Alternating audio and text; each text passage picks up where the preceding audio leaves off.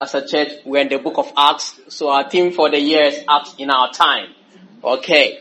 And we're in chapter 6. And the title today is Problems in the Church. Should it be a stumbling block or a stepping stone? Okay. There will be problems in the church. Okay. Because guess what? If you haven't noticed, there's something we all have in common. It begins with S, it ends with N, and it has I in the middle. Okay. We all have that in common. So, as soon as you come into the church, somebody is going to offend you somewhat. But before we hit that, I just wanted to clear some confusion. And this confusion actually stemmed from evangelism. I was talking to somebody else I was reaching out to, and he mentioned coronavirus, and I haven't thought about it. You know, when you become a Christian, sometimes your confidence is so much in Christ that whatever goes on around you really doesn't bother you. And it's a good place to be sometimes, that our security is in God. If the world ended right now, guess what? We are going home. We don't have to worry about that. But other people do worry about that. And also, sometimes even Christians worry about that. So, part of our growth is being secure in our faith. And sometimes people are not so secure in their faith. So I was reaching out to this person, and he was telling me the world is coming to an end. And I thought, what do you mean by that? He said, coronavirus. I said, how does that make the world come to an end? We said, it started with Australia. The fire was burning. And then I realized where he was coming from. He's coming from Revelation. Okay, he's read Revelation and thinking the world is coming to an end because of all that. So I thought, let me just clear that 5 minutes and then we'll get into our sermon.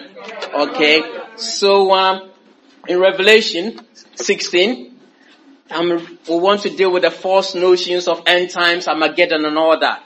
He said, then I heard a loud voice from the temple saying to the 7 angels, go pour out the 7 bowls of God's wrath on the earth. The 7 plagues, some people call it. The first angel went and poured out his bowl on the land.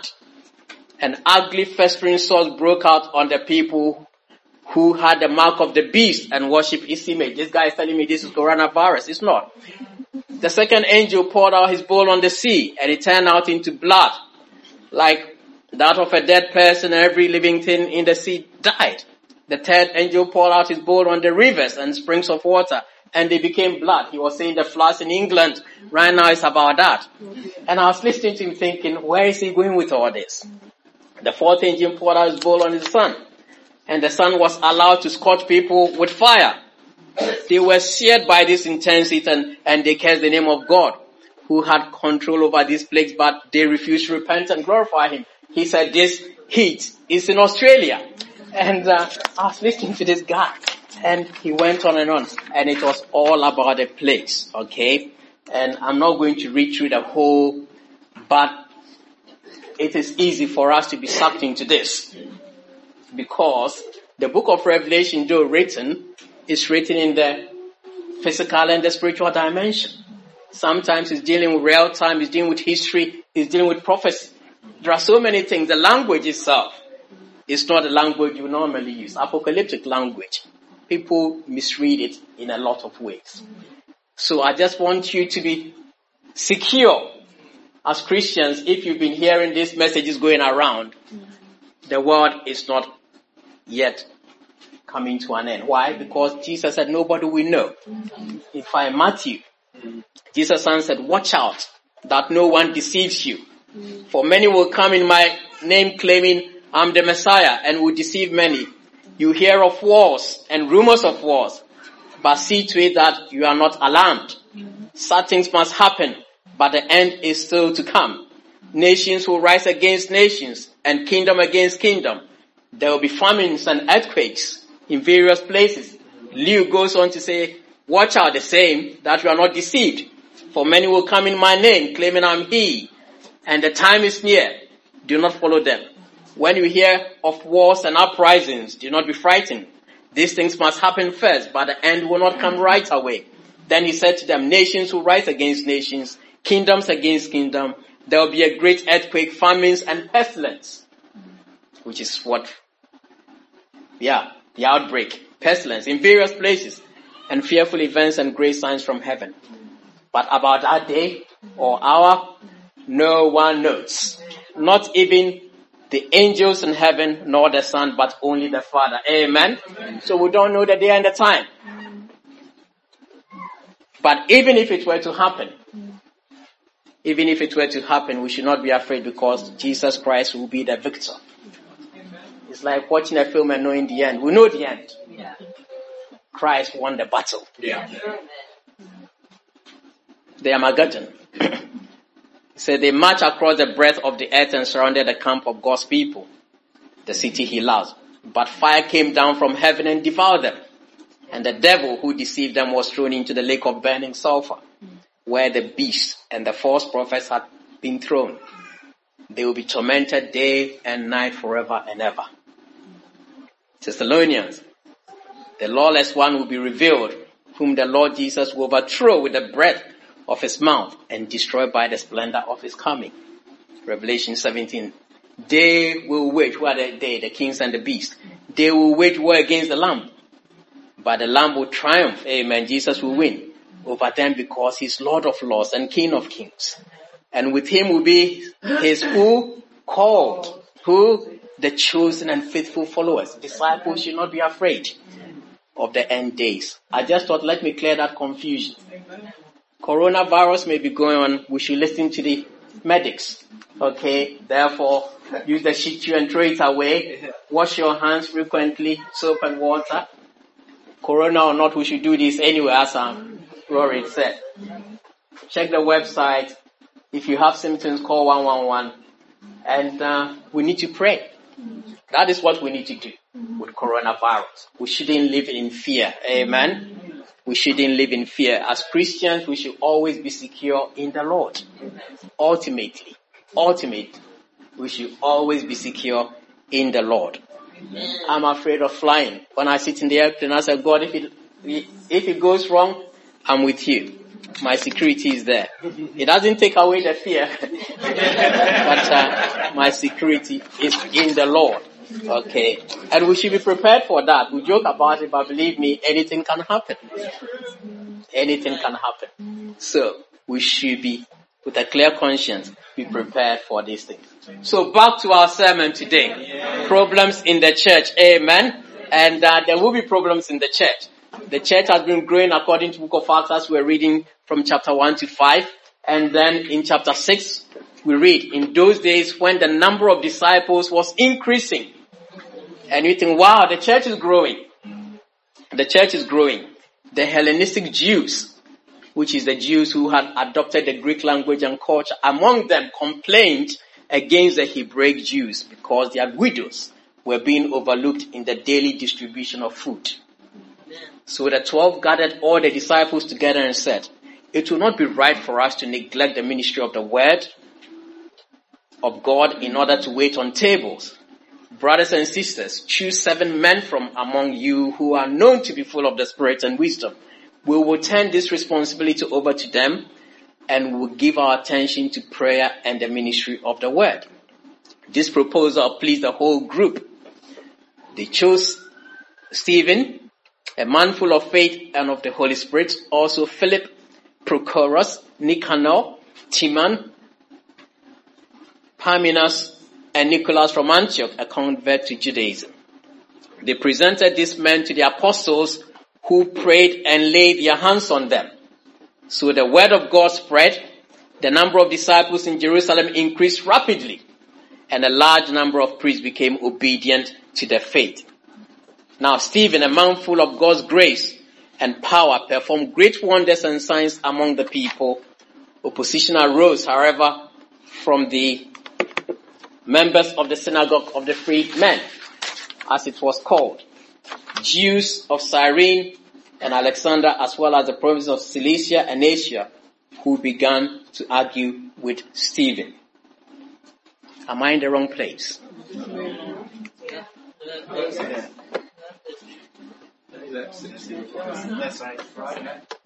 Are we the right place? Okay. But they could, verse 10, but they could not stand up against the wisdom the Spirit gave him as he spoke. Then they secretly persuaded some men to say, we have heard Stephen speak blasphemous words against Moses and against God. So they stirred up the people and the elders and the teachers of the law. They seized Stephen and brought him before the Sanhedrin. They produced false witnesses who testified, this fellow never stopped speaking against this holy place and against the law. For we have heard him say that this Jesus of Nazareth would destroy this place and change the customs Moses handed down to us. All who were sitting in the Sanhedrin looked intently at Stephen, and they saw that his face was like the face of an angel. Amen. So this is what is going on in the book of Acts. The church is growing, disciples increasing, but there was an issue in the church. And the issue being that one group in the church felt overlooked. Now, you realize in this room we are all very different. Okay, we are all very different. I was filling a form recently. We are all very different, but we are unified in our diversity. And it began with the marital status. It was asking if I'm single, married, in civil partnership or divorce, civil partnership dissolved. Are you a widow? Are you a widower? Are you a surviving civil partner? Are you separated? Wow. Okay. Then he went on to ask the ethnic background. Are you white British? Are you white and black Caribbean? Are you Irish? Or are you white and black African? Are you a traveler of Irish heritage? Are you white and Asian? Are you Gypsy Roma? Any other mixed background? Any other white background? Black Caribbean? Indian? Black African? Pakistani? Any other black background? Bangladeshi? Any other Asian background? Chinese? Any other ethnic group? Prefer not to say. I like that one. So there's ethnic group called prefer not to say. I realized. Then he went to the religious faith. Then he went to disability. Then he went to we don't have room to talk about the gender. I thought, wow, I thought it was male and female. Wow, it wasn't. Then there was sexual orientation, then qualifications and professions and political bent and your IQ and emotional coach. And I'm thinking, the list went on and on and on. The point is trying to say though is we're all very unique and different. And people fit into all these things somehow. And the church welcomes everybody. Amen. Amen. The church welcomes everybody. We are all different. Different accents. Two Ghanaians from the same village who have different accents. That's how we are. Okay. Evelyn and I have different accents. She's a Shanti, I'm a Kwapim. Oh, she said, you see, she corrected me. I'm not a Shanti. Don't tell me I'm a Shanti. I'm Kwe. Exactly. There's division right there.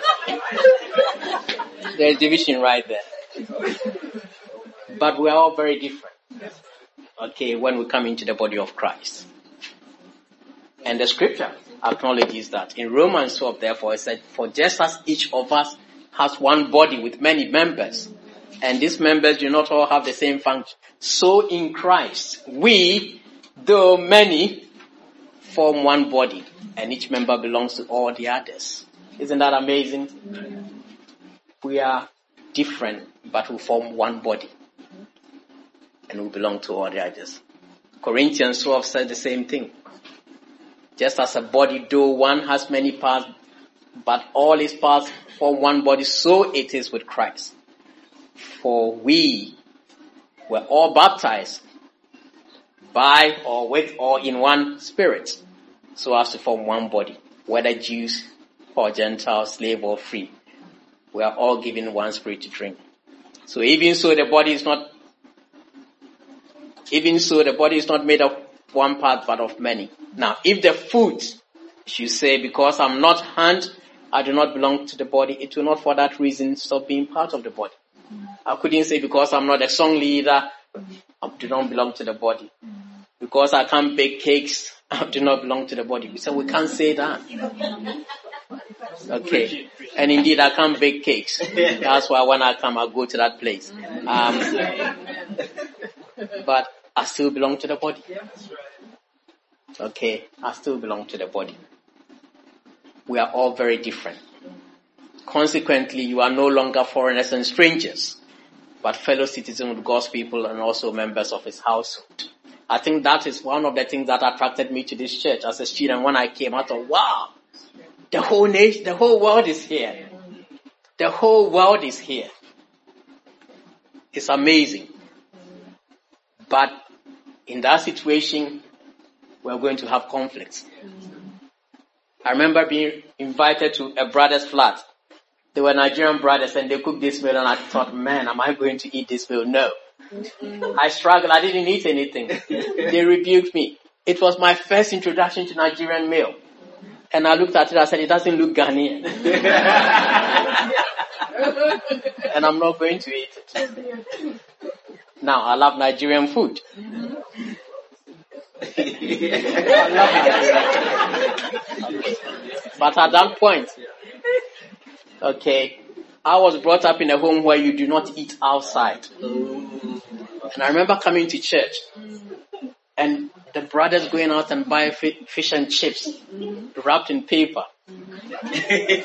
And I thought, newspaper, exactly, wrapped in newspaper. And I thought, what sort of upbringing did these people get? Who baptized them into Christ? They are buying food outside, on the road, and it's put in newspaper, and they want me to eat it with them. There's no way I'm going to do that. I ended up buying doner kebab, the best thing.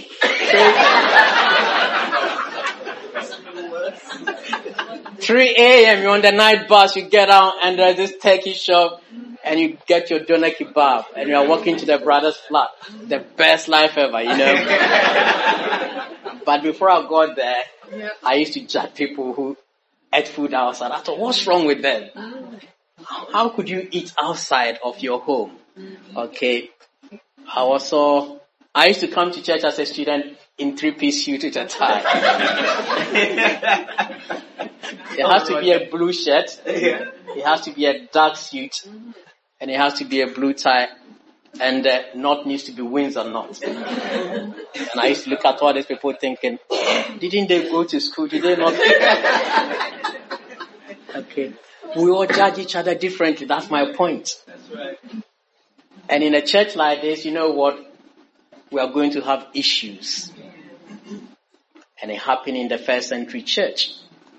The Hellenistic Jews were being discriminated against by the Hebraic Jews because they were the majority and there was a minority. And as he said, Hellenistic Jews have adopted the Greek culture. And the Hebraic Jews think, what is wrong with you? You don't value the temple of God? You speak some language? You don't speak the Queen's English? You speak in it? Oh, that's the first thing again when I first came to Britain. My mom had some people doing some decoration in the house and they were speaking, and honestly I was convinced I didn't know any English. I couldn't hear what they were saying.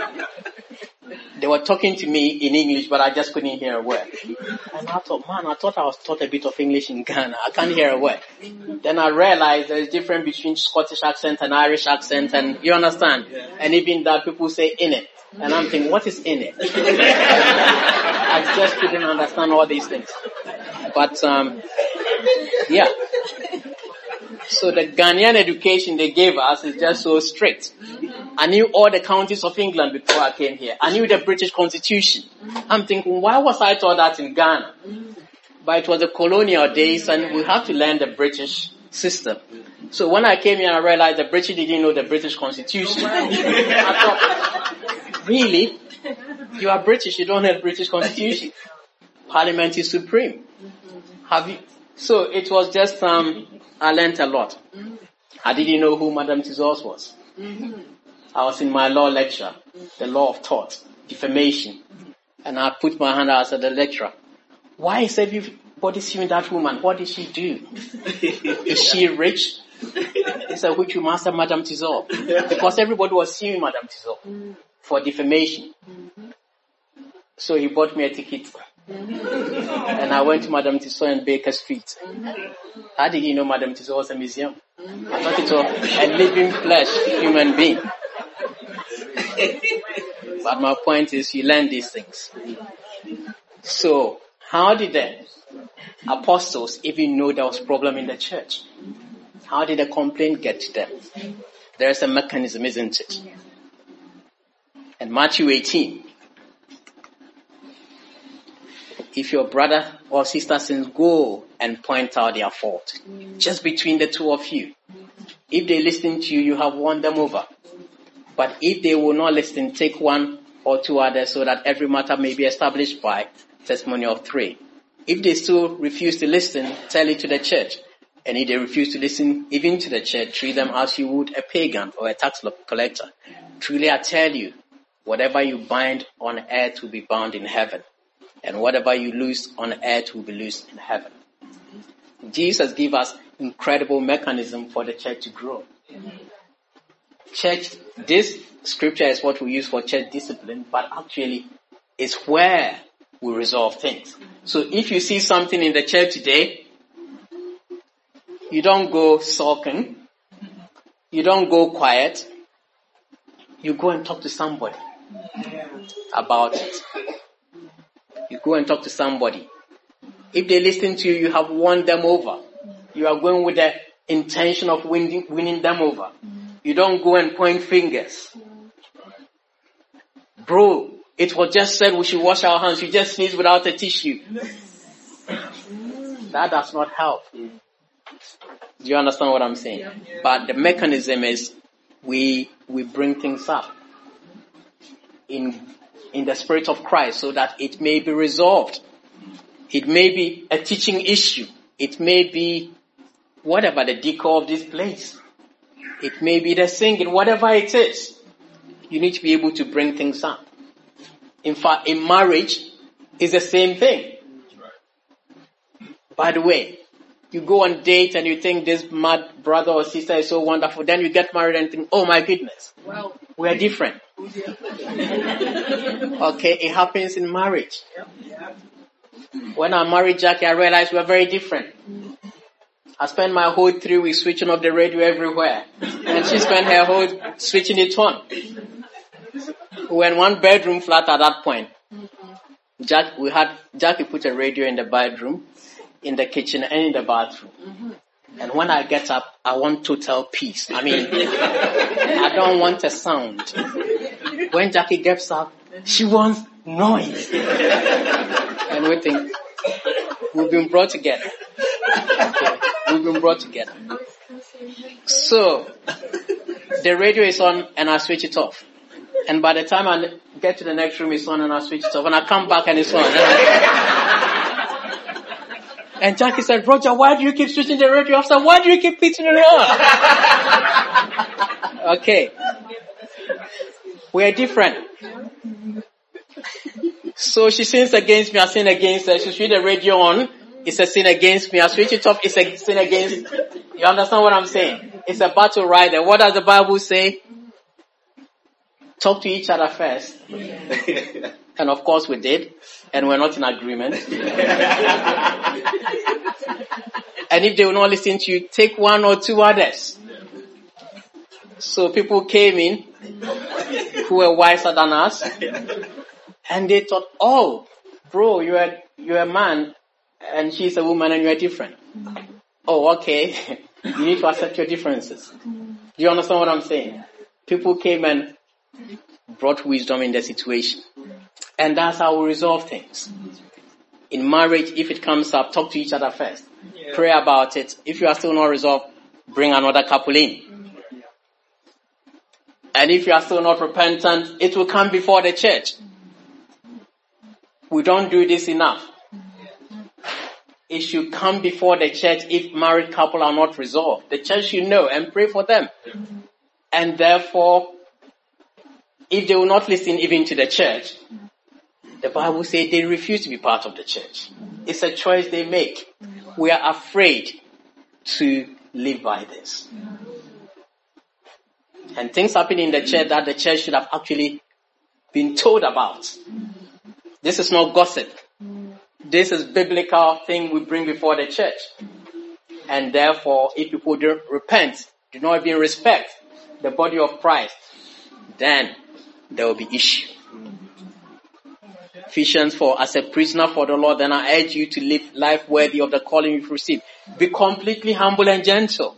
Be patient, bear with one another in love. Make every effort to keep the unity of the Spirit through the bond of peace. We make every effort for unity. Amen. So we do not intend to tear. Actually, the effort we make is to bring what? Unity and peace. That is what we do. So there will be issues in the church. But we, first of all, we want to love, we want to be gentle, we want to be humble. In every one of us ought to be humble as we deal with each other. Okay, be patient just as Christ has been patient with us all the time. We bear with one another in love. Amen. Amen. And we make every effort to keep the unity of the Spirit through the bond of peace. And it happens in marriage and it happens between everybody in the church. We need to relate to each other in this way. So if you see something going on in the church, don't sit back and think, oh, it's not mine. It has nothing to do. No, it has everything to do with you. You need to correct. In England, we are very, should we say, can be independent. In Africa, when I was growing up, the lashes I got was more outside of the church than outside of my home than my home. Yeah. Because at home I behaved very obedient towards my grandmother. But when I go to the park to play, I'll kick somebody and somebody will walk off the park and give me 3 lashes and send me home. And go home and tell my grandmother and my grandmother will give me more lashes. No, I'm not saying we should do that with the children here. Please don't physically touch any child to be against the law. But you can have a word with them. You can say, stop running. You don't have to run. You understand what I'm saying? If a child kicks another child, you can say, can you apologize to that child? We're a village where we raise the children together. We raise the children together. We love them, but we raise them together. Okay. And you learn your lessons. I bought a book for a teenager in the church that I thought will inspire him. But I didn't consult the parents first. I had good intention. Okay. And the parents came to me and we had a good conversation. I apologize for giving the book to the teenager without the parents' consent. But I was quite surprised that the parents haven't even talked about those things in the book with the teenage boy. Okay. And, but I apologize for me thinking about the boy thinking, oh, okay, he had this conversation with me. He's thinking about these things. Let me be proactive and get him a book. Something like Every Young Man's Battle or something like that. But I didn't consult the parents. So we need to work together. Perhaps I should have given the book to the parent, in fact, which was what I did the next time. Another boy had conversation, I bought the book, gave it to the parent. And I said, you really want to give this to your son? You understand what I'm saying? We learn from our mistakes. My intention was to build. But we are all responsible for each other. Amen? So he said that so the 12 gathered together and they chose. And we need to choose carefully. I keep saying I want the young men to rise and lead. And it is still true. But he said they should be known to be full of the Spirit and wisdom. Amen. Stephen was a man full of faith, of the Holy Spirit. A man full of God's grace. There should be qualities amongst men and women to do anything. And it's not going to depend on our worldly achievements. Amen. Amen. It's going to be spiritual standards. Yes, come on, Roger. Spiritual standards that will put men and women in roles of responsibility, because we are dealing with people. It should be men who are known to pray. It should be men who are known to love God's word, not their personal wisdom. Amen. We should choose very carefully. But that's what happens. So in the end, a potential destructive situation turns into a success. That situation could have split the church. Other situations crops up as we read the book of Acts. But I said this proposal pleased the whole group. They chose 7 people and they prayed for them. Okay. And when situations come up, goodness, within the church, there will be people who will be able to fill the gap. We need to be spiritual. We need to appeal. And we all have our gifts. We are all gifted in many ways, and we are going to use our gift to serve. But we need to choose very carefully. We need to pray about it, which they did. They prayed for these people, and they chose very carefully. Men of grace, men of wisdom, men of faith. That's what men and women of that caliber is for the word we need for the church. And therefore, I encourage everybody here, let's be in God's word. Let's be men and women who pray. And I tell you, those 2 things are not easy. Just as you put on your coat, you're about to pray, and guess what? The hailstones begin. Satan says, stay home, come on. Just stay home. God understands. God is gracious. But when you go out praying, it's so rewarding, isn't it? We should not give up praying. But this is what we need. I pray for the entire membership at least once a month. I go through everybody. I pray for you. I pray for your children. And it could take a long time. But I tell you, it puts my brothers and sisters on my heart. And I know you also pray for me. I pray you do pray for me. Because I'm in the front attack of Satan's attack. Yeah. And sometimes I feel it. I thought, wow, this is demonic attacks. And I go and pray. So pray for us as we pray for you. Okay, the battle is on. And Satan is angry. And we need to pray for each other. And because they handle this well, so the word of God spread. And the church grows. Do you realize, I'm thinking, why did Luke put Stephen's story in the book of Acts 6? He was trying to say, yes, Stephen fed the widows, but he also preached the word. So sometimes we come to church and say, this is my responsibility. I'm responsible for singing, but not to preach the word. No. Everything you do, on top of that, we preach the word. Philip, Acts 8, going. Philip's daughters even prophesied, amen. Stephen, of course, the first martyr. But this guy had responsibilities, specific responsibilities in the church. Some people say deacon roles. It doesn't say that in the Acts 6. But they still preach the word. And I think our whole spirit will be, no, we don't sit down thinking, well, I'm in His kingdom, therefore I do not spread the word. No, we do that as well. In fact, this is what gives us power. Our engagement with the world and indeed with Satan builds us up. Okay, Satan is a worthy opponent. Okay, he wants to confuse us, but when we face him with the word, he cannot be that. I like the bit where it says, how did Jesus throw Satan away in Revelation? He said, Thessalonians said, by the bread. Okay, and we think, actually, the bread was the word. He devastated Satan with his word, the bread, the word of God. Okay, wow. And we need to be like that. unless the word is in us, Satan will devour us. And we need to be, so the word of God should spread. Not just to outsiders, but amongst us. Let's use the word of God as we engage with each other. Okay? And the church grows. Who makes the church grows? God. God makes the church grows. But we are responsible for the prayer and the ministry of the word. Okay? We should make those appointments and get time with people and open the word.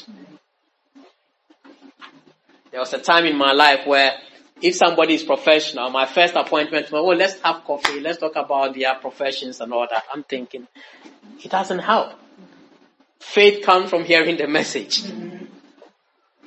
Yes, we can go and play golf and football and tennis and go to the cinema. But it will not build their faith. We can be relatable in all ways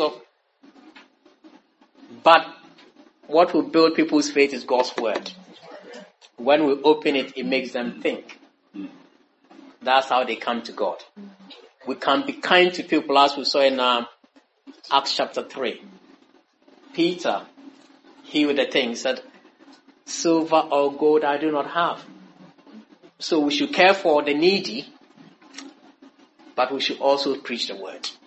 We should never neglect the ministry of the word. So in conclusion, problems in the church, should it be a stumbling block or a stepping stone? It should always be a stepping stone, where actually we get to know each other better. Conflict is good, by the way. Again, that's something I learned when I got married. Okay. I thought conflict is the worst thing ever to happen in marriage. Actually, conflict is good, provided you resolve it carefully. Oh yeah. Conflict doesn't mean divorce. My first conflict with Jackie, I thought, oh my goodness, we're going to get divorced. I phoned a brother. He said, what's wrong with you? Welcome to marriage. Conflict is good. So when we have church conflict, it shouldn't split us. We go to the word, we get to know each other, we'll go through and we'll become bonded. We become bonded. Amen. But we need to resolve according to Matthew 18. We don't go gossiping. We don't go attacking each other. We want to win each other over. Conflict is good. The church grows. That conflict, immediately they have 7 leaders. Until then, the apostles have been doing everything. They said, no, we can't do that. But actually, equally here, guys, we need everybody. We need full employment in this church. I mean, we are all fully engaged in the ministry. It doesn't fall on anybody, but all of us are engaged in the ministry. That's how God works. That's how God works. I've shared my testimony as a young disciple. I got baptized. I was the most timid person you ever meet. I come to church, I won't even sing. Number one, I thought people are singing Discord anyway. I thought if you are singing, you should sing 4 parts, which the church was good at. But I'll come to church very quietly, and people will challenge me, bro, you need to be out of yourself. Okay, so I was a very timid person. And I went out and met a guy. I thought he was about to mug me. He was a big fella. You know, in defense, I said, would you want to study the Bible? He said, yes. I thought, really? So I met this guy. And when I was being studied the Bible, people would write notes and give it to me. So the notes I took, I sat with this guy and studied all the way through. The same thing I've studied with. And he said, so when do I get baptized? And I thought, whoa, you need to start coming to church then. He came to church and got baptized. My point being that you think, oh, I'm a young Christian. No. God will use you. Yes. You have the word. And if you're an old Christian and you think you know everything, I can assure you, you don't know much. Go back into the word. Every day, look at the word. You'll be convicted. When I had that conversation with that man about Revelation, I went and started reading. I'm thinking, oh my goodness, I used to study this book. I need to go back. I have forgotten so much in there. I need to go back and read Revelation and actually teach the church the book of Revelation. Because it's beautiful. It's powerful. Wow. Victory is already assured. What a message. In the face of persecution, intensely, they were assured of that message. So every one of us, problem shouldn't be a stumbling block. Actually, it should be the stepping stone. So I look forward to receiving the problems. Don't hide them if there is any. Let's talk about it. Let's deal with the issues, okay? If there is sin, believe me, let's deal with it. Because we cannot allow Satan to infiltrate us, as he was trying to do. This division was Satan trying to divide the church. Acts 5, Ananias and Sapphira was Satan trying to bring corruption into the church. We need to deal with it, but we deal with it maturely. So brothers and sisters, don't worry about coronavirus. Be sensible, wash your hands. Use the right thing. But the end is not yet. And even if it was, guess what? You're in a good place. But in terms of the book of Acts as we're today, problems is never a stumbling block to the church. In fact, it makes us flourish if we deal with it correctly. Thank you very much for your time.